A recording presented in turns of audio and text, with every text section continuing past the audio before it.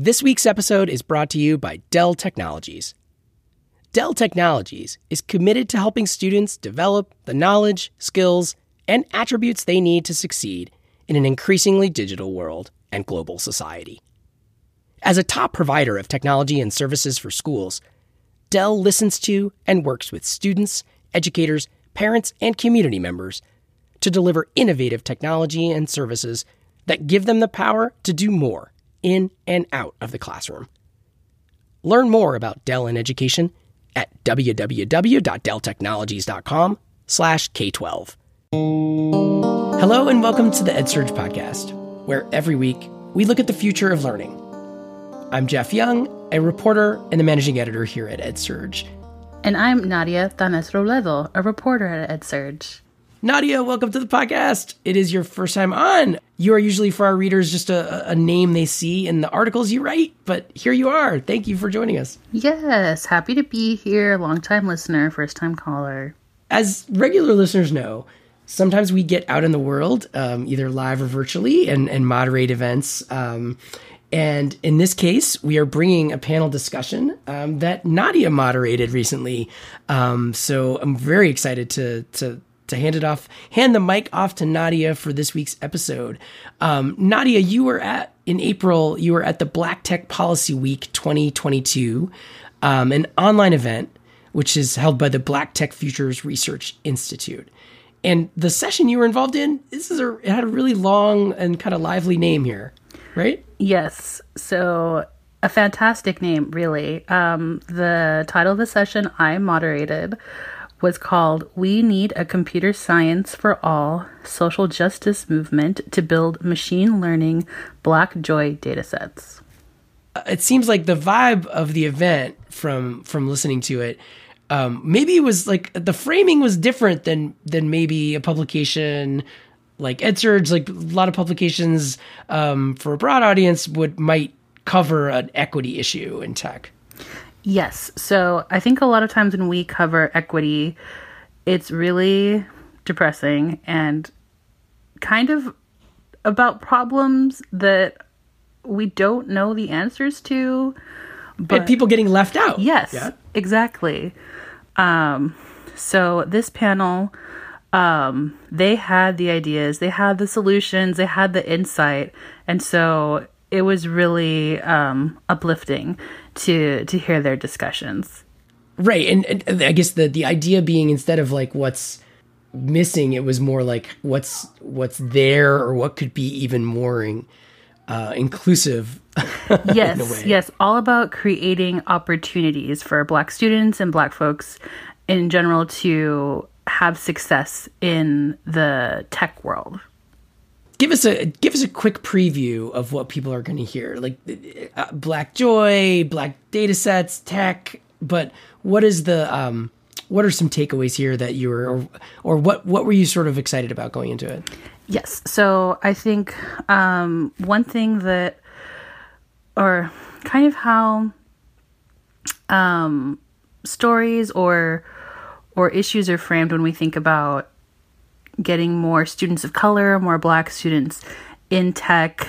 It's sort of like, which initiative has funding, or what is the one solution? What is the one perfect silver bullet that's going to erase inequality? And there is not one, it turns out. So the panelists kind of discuss the different needs and how all of these different initiatives can function together. But kind of dispelling the notion that sort of one thing is going to be the solution, that's going to just be the solution that's going to solve all of the problems in terms of helping Black students succeed and get into the computer science realm. And another was probably the most techie question, which was about machine learning and building what the organizers termed Black Joy datasets for these, machines that are trained on data to treat Black folks more as people and not so much as problems or objects. And so that discussion was really fascinating, and it has a lot to do with just getting Black folks in the room so that they are making decisions about these technologies so that they can serve them and not harm them. No, and thank you so much for setting this up for us. And now we'll let listeners hear the highlights from this panel discussion from Black Tech Policy Week. Hello, I'm happy to be here. My name is Nadia Thames-Robledo. I am a reporter with EdSurge, a nonprofit newsroom that covers the future of education, and delighted to introduce our panelists tonight. We have Dennis Schultz, Executive Director of the Blacks in Technology Foundation, Dr. Faye Cobb-Payton, Chief Programs Officer at the K4 Center, Meka Egwekwe, Executive Director of Code Crew, and Dr. Nicole Howard, Co-Director at the Race and Education Analytics Learning Lab. So this is Black Tech Policy Week 2022. And tonight we're talking about computer science as well as other STEM fields. And since we are talking about Black joy in computer science, I'll ask the panelists to share one joyful moment or example that you've seen or created to give Black youth, STEM, and CS workers a future in an automated world. So we will start with Meka, then Faye, then Dennis, and end with Nicole. Faye? Thank you. And thanks for having me tonight. If I had to think of an example of Black joy for me, I'm a professor emeritus. And I'm a professor emeritus that taught coding, analytics, you name it, in terms of, the life cycle of creation, even all the way through sort of a creation of fictional businesses that students can turn into life.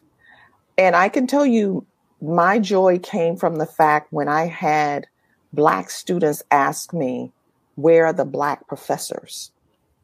And I would ask them, why are they looking for what they can become? Because I knew that I was not going to be in the classroom as a university professor forever. That was not my goal or objective. And so in doing this, involving students in my research was very instrumental so that they can get research skills, so that they could have what we call REUs, or research experiences for undergraduates, which are very important in STEM and computing spaces. These students have gone on and they have gotten over the years not just full-time employment in tech. Several have gone on to doctoral programs in engineering. Some are now professors themselves. Some are entrepreneurs. And I think it's the ability to be able to let students thrive and create wherever they are. And so that's my joy in seeing this cadre of students really, really taking tech into their own hands and inventing, creating as they would have it in their own terms. Thank you, Faye. Let's hear from Dennis. Sure thing. Like the panelists before me, we at Blacks in Technology, advocate for adult learners and, making sure that folks are upskilled and retrained to receive those high-paying technology, New York City wage jobs. But I think for me, the biggest part of the joy I receive on a regular basis is reallocating the corporate funds that we received as donations back into the Black community.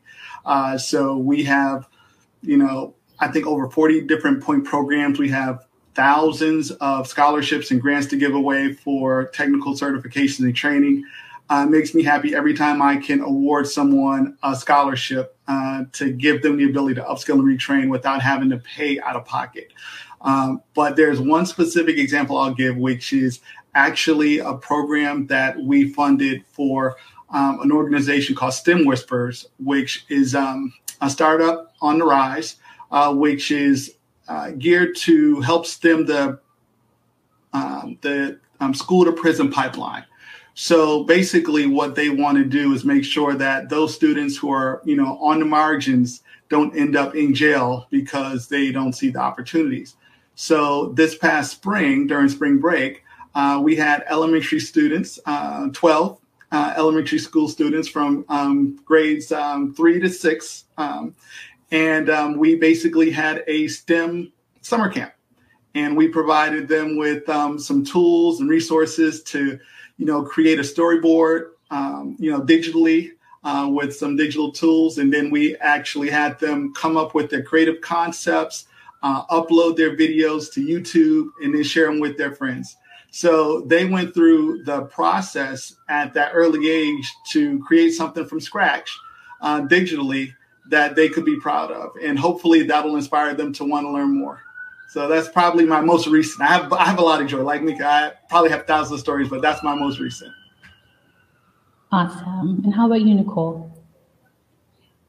Yeah, so I was all ready with my answer, and then I just had the blessing of hearing Dr. Faye Cobb-Patton kind of share her story. And for me, Black joy comes from being able to see myself in others as someone who's Black in STEM, but more importantly, so you get what I'm saying, hearing her story and her now being faculty emeritus, and I'm a faculty member who just received tenure, but now me being able to pass that on and to sort of pay it forward. So Black joy is when I hear the learners in my classroom saying that they can see themselves in me or through me. And then the next thing is they now go into their classrooms, and I hear stories about them increasing opportunities inside their classrooms and then outside of their classrooms as they support Black youth in thinking about their future possibilities beyond the automated tasks and using technologies in very nuanced ways. So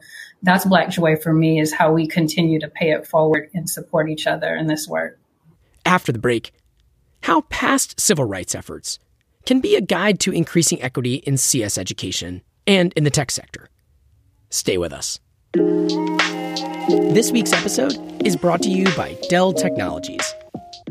As part of their commitment to transforming lives, Dell Technologies has partnered with ISTE to develop resources to advance digital literacy skills. Head to getdigitalskills.org to begin your digital literacy journey. Educators can dive deeper by completing a free online digital literacy in the classroom course. Dell can help you prepare your students to enter the world of work with the digital literacy they need to succeed. Visit getdigitalskills.org to get started today. Now back to the episode.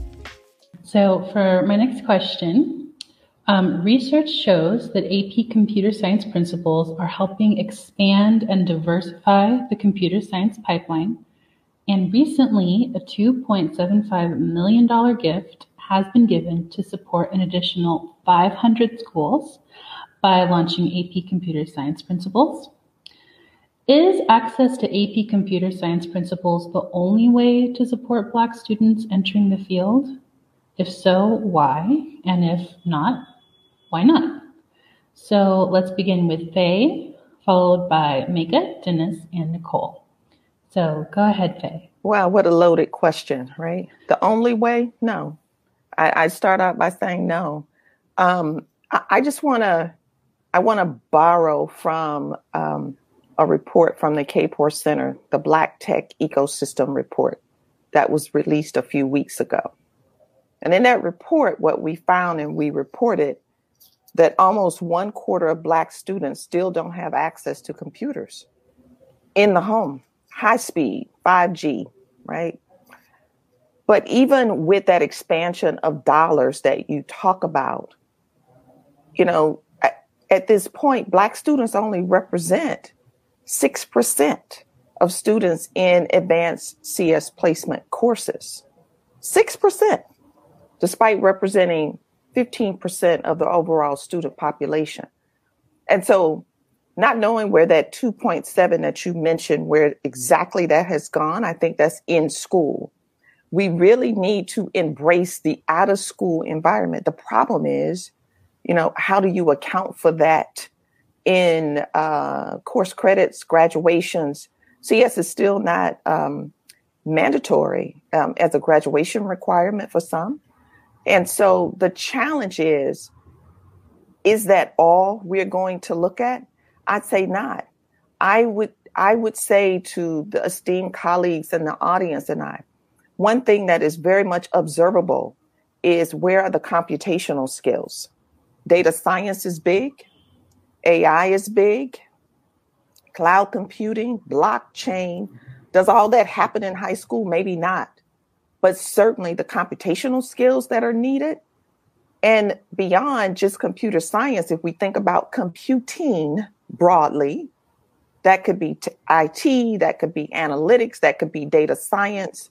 And so we're also looking at computing plus some sort of disciplinary course or curricula around the arts, around psychology, around political science, showing students where compute is in their daily lives and how it shows up and manifests itself are really important. So I say the answer to the question is no, because the stats show the investments have been there, right, in the past for 10 plus years, but we still see these numbers in occurrence. And we reported that out in the Black Tech Ecosystem Report. Thank you, Dr. Cobb, and hopefully everyone can hear me well and better. And I concur with everything that Dr. Cobb just said and stated. It's hard to follow up such, comprehensive eloquence that she conveyed. I'll just add that in terms of us as a practice, Code Crew, we're based in Memphis, Tennessee. We're very active with respect to giving kids and adults, hands-on training. But I often tell people that we teach kids to code. That's actually not quite what we teach. We teach kids how to think computationally. Right? That computational thinking is foundational to a 21st century education. That the tenets of computational thinking that include pattern recognition and algorithms and decomposition of large problems into smaller ones and abstraction and generalization. Those things are not just limited to computer science. They actually positively affect them in other subjects. But to be successful to produce anything in coding and computer science, you need to do those things. And so we fundamentally believe that every child in every school in every grade should have access to quality computer science education, because what that's giving them is access to approaching problems from a computational thinking perspective. It's foundational for them because they're growing up in a world that is surrounded by technology. If you ask any of them how much technology, whether or not it's increasing or decreasing in their lives, they will all tell you 100% flatly the right answer. It's increasing in their lives. And so we learned about, you and I, all of us here, and many on the who are observing, learned about photosynthesis and electricity in schools. Those were the realities, right? And now these kids are growing up in a time when they need that. And so, but to answer the question directly, is AP Computer Science principles the only way? Absolutely not. I absolutely agree that we need to be doing in school and after school. At Code Crew, we've been influential on the state level.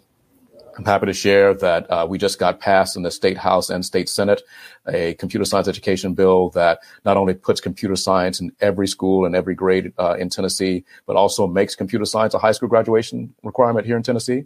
And so us and the CS4TN Coalition were successful in getting that across the line, unanimously passed in both houses. That's also just a step, a brick, if you will, in the house that we're building for access to quality computer science or computational thinking for all kids, so that it's ingrained in them that being a producer and more than just a consumer of technology but being a producer is just a normal thing, right? And then all these frontier areas that we're speaking of, from data science to AI to quantum computing and all these other areas where there are opportunities, they will have those foundational elements because those are computational thinking is really analogous to having the alphabet and analogous to knowing how to read.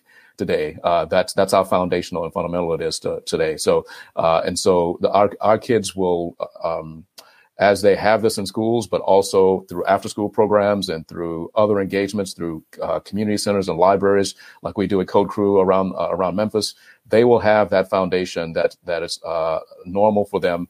And I say all the time, we want to make coding and computational thinking as popular as basketball and hip hop are in our communities. So that'll be what I'll add to that again. But I love what Dr. Cobb said, 100%. So thank you.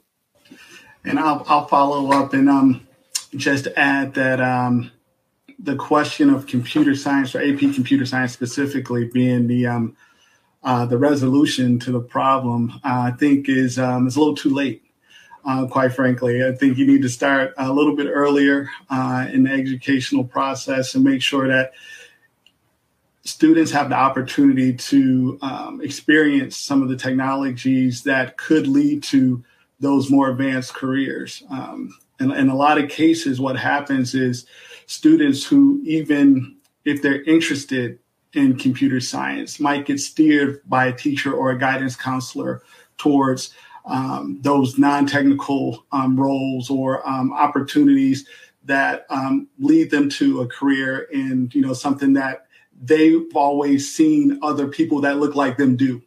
Like, cooking or, things like, and nothing wrong with culinary arts, but there's opportunities that are being missed. And I think students and the parents don't know to advocate for themselves in a lot of cases for some of these opportunities. There are schools out there that have, elective computer science classes. Personally, I would like to see, coding taught as a language, just like you can take French or, Spanish. You should be able to take 4 years of Java. I would love to see that. But in a lot of cases, students aren't necessarily tracked for that. One of the things that I think could be part of the solution is more advocacy towards vocational education, or I guess what they're calling now is VOTEC. When I was, going to be a teacher back in the mid 90s, but now it's career and technical education, or CTE. Those programs do have, AI and machine learning and cybersecurity, but they're mostly white students who are taking those classes, and those Black students aren't. So before, when you could go to, a vocational track and become a mason or, a mechanic. Now, it's more high tech, but we're just not taking advantage of it. And one last thing I'll leave with is there was a reauthorization of the Perkins Act, which is $1.2 billion, fund that will basically provide resources for those vocational programs. So the money is there for these programs, for these students. We just have to make sure that they're tracked and understand what those opportunities really are, and that there are careers waiting for them at the end of it. So I'll jump in. My response is the same as others. Absolutely not. I think there are other opportunities in and out of school, and my work definitely, the research side, there are articles out more recent. And then I think maybe around 2019, there were a couple that came out in the Journal of Computer Science Integration, where they compared the courses, AP computer science courses throughout 9th through 12th grades in the US. And they looked at the structures of the courses, the guidelines, the different components, the exam formats, and really just uncovered that the depth of learning analysis that's conducted to look at the differences, specifically as it relates to acquiring computer programming proficiency, that the differences weren't really, well, they were significant in that this particular course may or may not, depending on the teacher, may or may not always prepare students with what they need in terms of transferable skills to actually move into those higher paid positions. So it sometimes can make the course, depending on the teacher, again, a less viable option for students who are looking to take those skills into future course study or future employment. And so I'd say in addition to the report that was shared by Dr. Cobb, I would also check out some of those articles in the Journal of Computer Science Integration. Thank you very much. So this next question has 2 layers.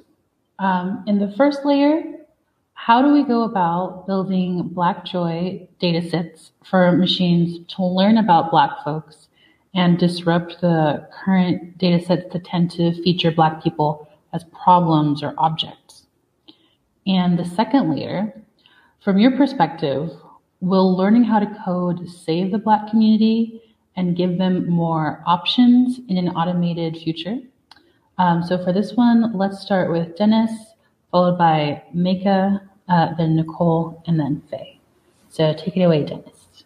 All right. Well, this is probably a question that's better suited for the experts, but I'm going to come in from the layperson's perspective because I've watched Coded Bias. And if you haven't watched that documentary, it's great. It talks about the data sets and algorithms and how they're biased against Black people and people of color.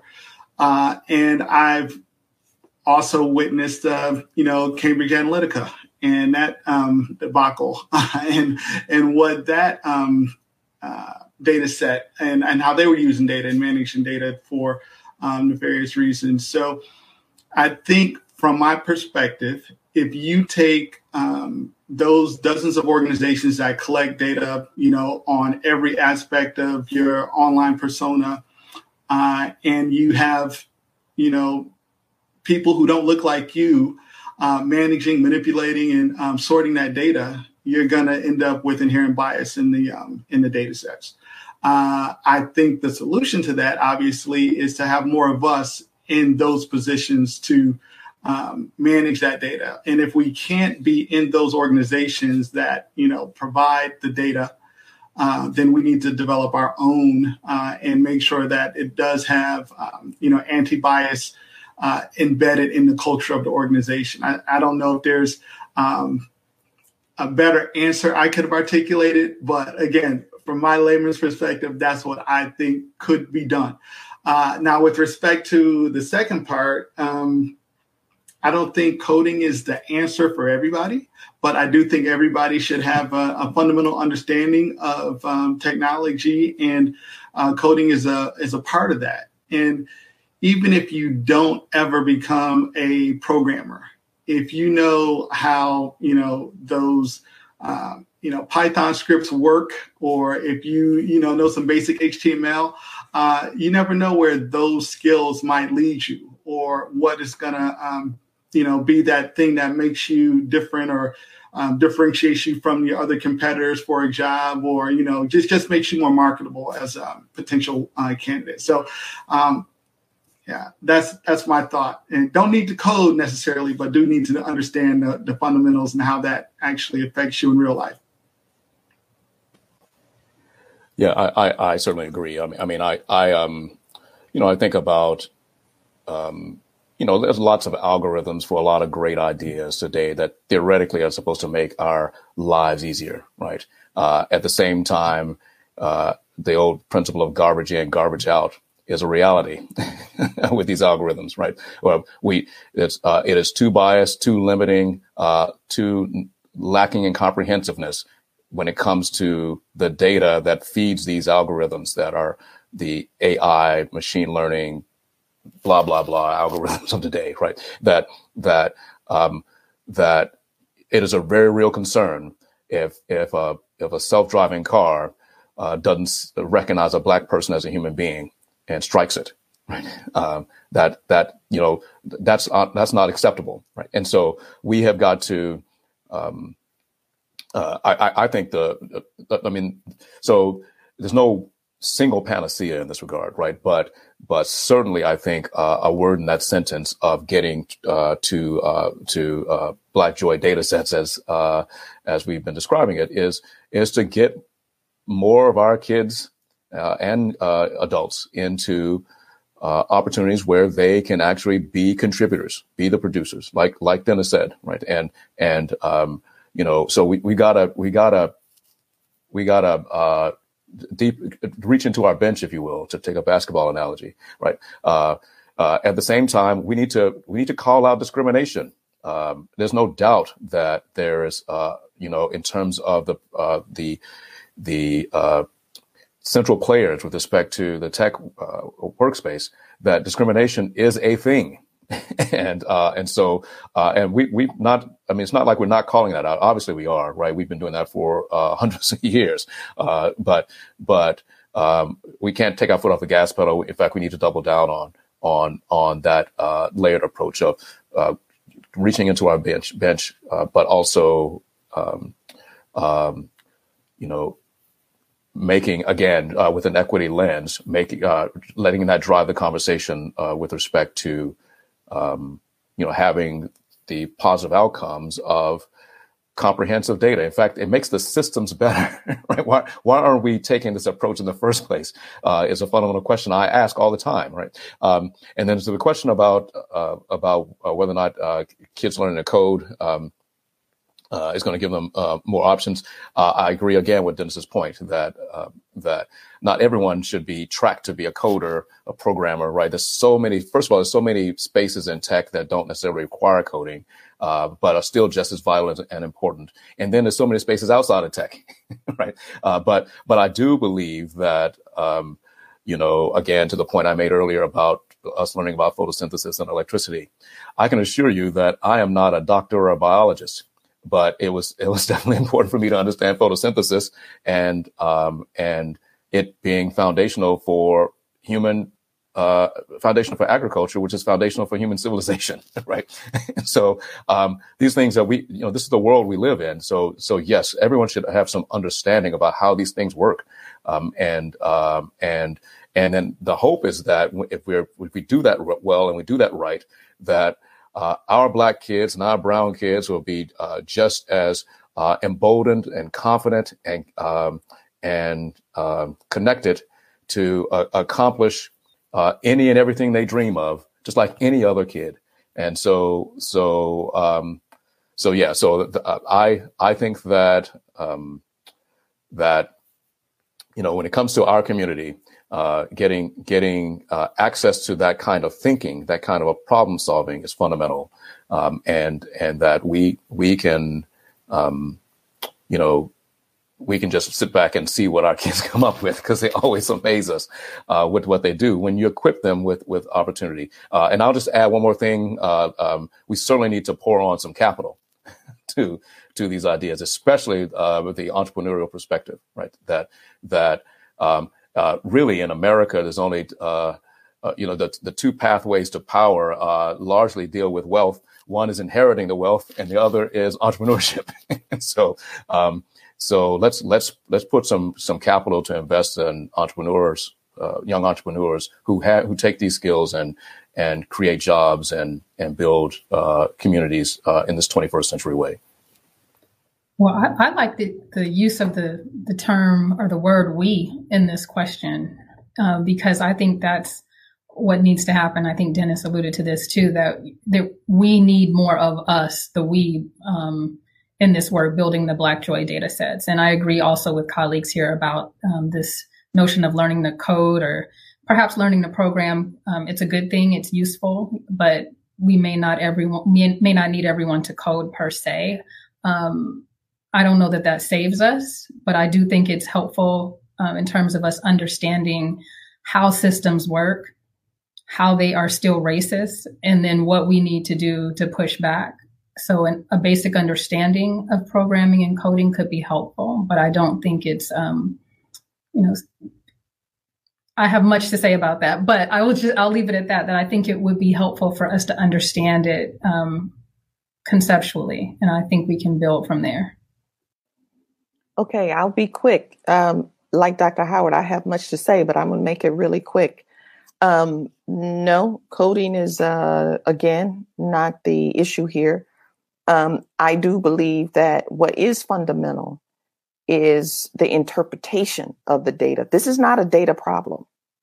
the interpretation of the data and how it impacts the lived experience, which means that what our young people, particularly Black children, need to learn, that there is context. And even those that are doing this work still need to understand that there's context. So small data matters. Remember, years ago, big data was supposed to solve all the problems of the world. Not so much. Pairing small data with big data, i.e., that means that researchers and those that are designing algorithms cannot strictly rely on their coding skills in order for this change and this bias to be stripped out.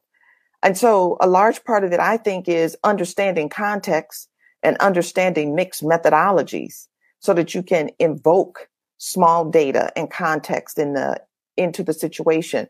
I also think that design justice models are really critical here. Centering justice in this space is really important when we talk about race and bias. And, the data validation or the data sanitation process really is about training, validation, and testing. And somewhere along there, we do not do that validation piece. We simply go from train to make a decision. And that means that there are steps that are missing that impact Black lives, and it creates biases. And so I'll just leave it at there for now. All right. Thank you very much for that. So now a little injection of history. So in 1964, the Student Nonviolent Coordinating Committee, SNCC, launched Freedom Schools. It was an intergenerational way to teach Black youth and their parents, aunties, and uncles to read so they could know how to vote. So to fully democratize STEM and computer science among Black communities, do we need a new model of the 1964 Freedom School movement, bringing together intergenerational STEM and CS learning spaces with a framing of liberation? So for this one, let's start with Faye, followed by Dennis and Nicole and Mika. This is no doubt a Dr. Wilson question. I feel that. The Freedom School movement with the interjection of intergenerational with parents, community, that's when teachers and that's where teachers and parents all lived in the same community. And now that's a challenge, right? I mean, we are not all in the same physical, I should say, community. That's what I will say, in the same physical space. And so is a model like that appropriate? Is it noteworthy? Yes, perhaps. But I think what I would say to that, if we look as opposed to episodic modes of addressing the problem and form collaborations around an ecosystem, because Micah brought up a really good point. There's the path to generational wealth, right? Being entrepreneurship. And I think that ecosystem model is very important when there's very strategic think and partnerships behind how we address the lack of representation in tech. I guess I'm up next. So I've been thinking about this question for some time, and I don't think so. SNCC was good for its time, and it served a specific purpose, specifically around literacy. And I think computer literacy, I don't think it's as urgent for people of older generations to have to be as computer literate as someone who's younger and developing a career. So I think the focus for me and the way I frame it in my mind is, yes, I would love to, see a movement of young people who want to be, technically sound and, want to, move into IT careers and understand the resources that are available, and they can, apply them to, those jobs that are, white collar. and it's kind of a cultural shift. But to bring in older people into that, unless they're looking to do career changes, and some of them might, I think that I don't know. I'm still on the fence on this particular question. However, there is, I guess Harvard is paying $100 million, or they're, dedicating $100 million for the, slavery reparations. I guess, I don't know if they're calling it reparations, but, I look at a situation like that and I'm thinking that could be a model, if it catches on, where those funds could be applied to programs that, try to correct for multi-generational systemic racism, and, try to, parody that wealth gap with, whatever it is they can provide based on their understanding of what their role was and how they profited off of previous generations. So all that to say is, I'm not sure how I feel about it, but if it's funds that can be used for positive good for the community as a whole, I think it couldn't hurt.